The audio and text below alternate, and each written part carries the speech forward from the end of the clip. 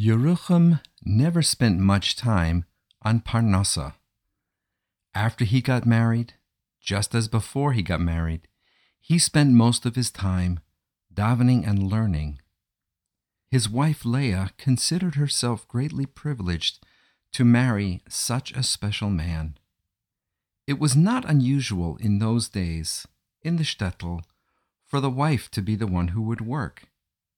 She would rise early in the morning and go to the marketplace, where farmers from the countryside would bring produce for sale. She would buy 3 dozen fresh eggs, a few live chickens, a bag of goose feathers, or a basket of mushrooms, or other similar items. Then she would bring everything back to her own neighborhood and sell them to the balabostas that lived nearby for a small profit. Her earnings didn't make her family wealthy, but it was enough for their necessities. The most difficult time for Yerucham and Leah's family was in the winter. The roads that led to the shtetl were blocked in by snow, not fit for wagons or sleds. So few farmers, if any, would venture into town with their produce to sell. During these periods of time, the shtetl was isolated, and Leah could do no business. At such times, she had no choice but to use her small savings to keep her and her husband and her family fed. But it broke her heart every time she had to dip into the small amount of funds that she had saved up. One year, there was a particularly severe winter. Snowstorms howled for weeks on end. With a sinking heart, Leah watched her savings melt away. When there were only a few pennies left, she plucked up her courage and interrupted her husband's learning. "Yerucham, what are we going to do? How will we feed our children? There's almost nothing left to buy bread." Yerucham lifted his eyes from his Gemara and replied, "Have bitachon, my dear Leah. Avinu Shebashamayim has never forgotten about us before, and he will not forget about us now." "But what good is bitachon on an empty stomach?" said Leah. "I can't bear to see my children starving. What will I say to them tomorrow when they cry out for bread and milk?" "Why should we worry now?" said Yerucham. "Until tomorrow morning, there's plenty of time for Hashem to provide us our needs. Put your trust in Hashem, Leah. He will not forget about us." Leah felt little comfort, but her husband's calm, unshaken faith reassured her that something would indeed work out. Yerucham decided to take a break for his learning and get a breath of fresh air. It was very cold outside and was snowing. As he was about to return inside, he saw something glistening on the ground. He picked it up, took it inside, and saw that it was indeed a silver coin. "Baruch Hashem," he said. "Now we have enough money to buy bread and milk for the children for a few weeks at least." But then another thought occurred to him. If Hashem wants to send me Parnassa, couldn't he find a better way? Why did he have to throw it to me in the dirt for me to pick it up from the ground? No, I will not accept it like this. Tomorrow morning, bli neder, I will put this coin into the pushka in the base medrash, where no one will be looking and no one will know where it came from. So Yerucham returned to his Gemara and put the silver coin on the table in front of him so as not to forget it when he went to shul in the morning. Deep in his studies, he did not hear Leah come into the room, but he certainly heard her exclaim in delight, "Oh, a coin!" He looked up and saw her staring at the silver coin with tears of joy in her eyes.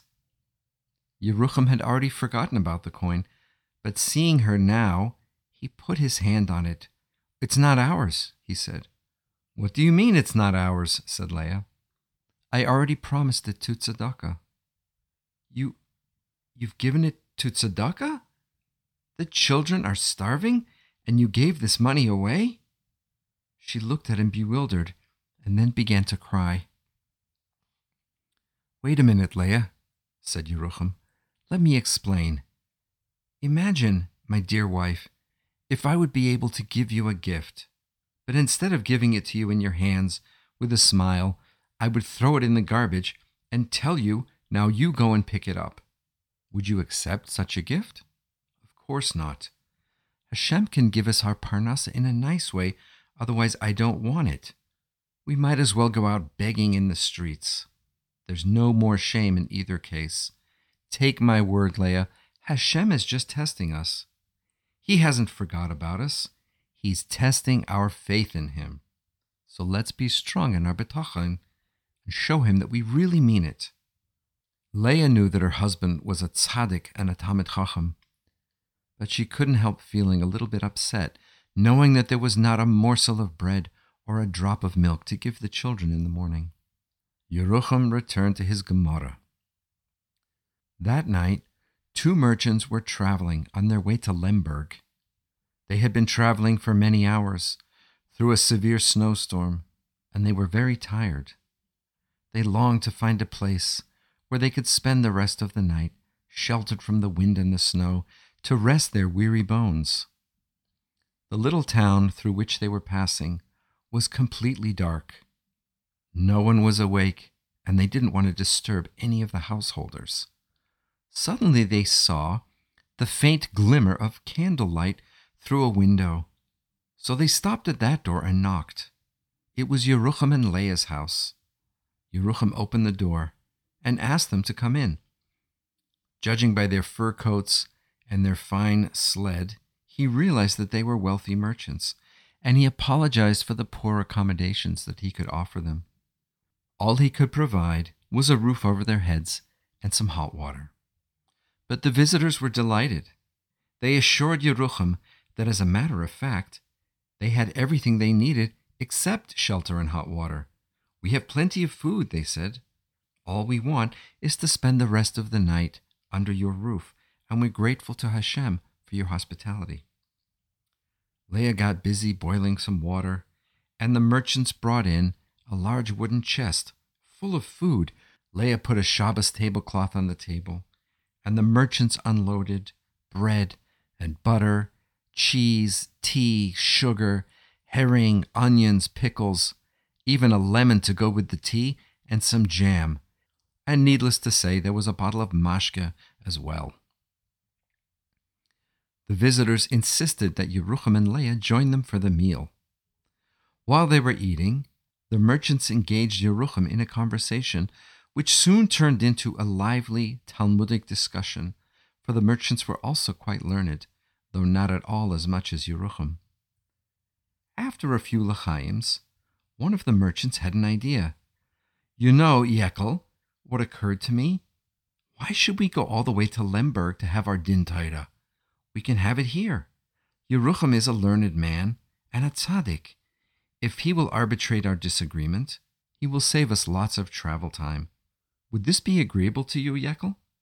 Yes, a brilliant idea," exclaimed Rabbi Yekel. So Rabbi Yekel turned to Yerucham and explained the situation. "My friend Rabbi Yosef and I have been business partners for a long time, and we've been very successful, Baruch Hashem. We've just concluded a very lucrative business deal, and a disagreement arose between us about how to share the profits fairly. You see, we are not only partners, but we are good friends. Neither of us wants to wrong the other in the slightest, so we had decided to take our case to the Rav of Lemberg, who is famous for his scholarship and his wisdom. But now that Hashgacha Pratis has brought us to your house, we see that you are a Talmid Chacham. We would like you to decide the case in accordance with halacha. Let me assure you, Rabbi Yerucham, our intention is not to save money. We will pay you the same fee that we intended to give the Rav of Lemberg, 10% of the amount in dispute. But you really will be doing us a great favor. You'll save us the long journey to Lemberg in this awful weather, and we are prepared to accept your decision quite happily." Yerucham hesitated. He told the merchants that he had never engaged in a din Torah before, but under the circumstances, he finally agreed to take up their case the next day, seeing that they were both so eager to settle the matter and strengthen the brotherhood between them. The following morning, Yerucham and the merchants went to the Beis Medrash to daven. Yerucham found a private moment to slip the silver coin into the pushka unobserved, and at the same time he thanked God Almighty for his infinite goodness in not forgetting about him and his family in their time of need, and sending him parnasa not only in a worthy manner, but also in a most generous measure.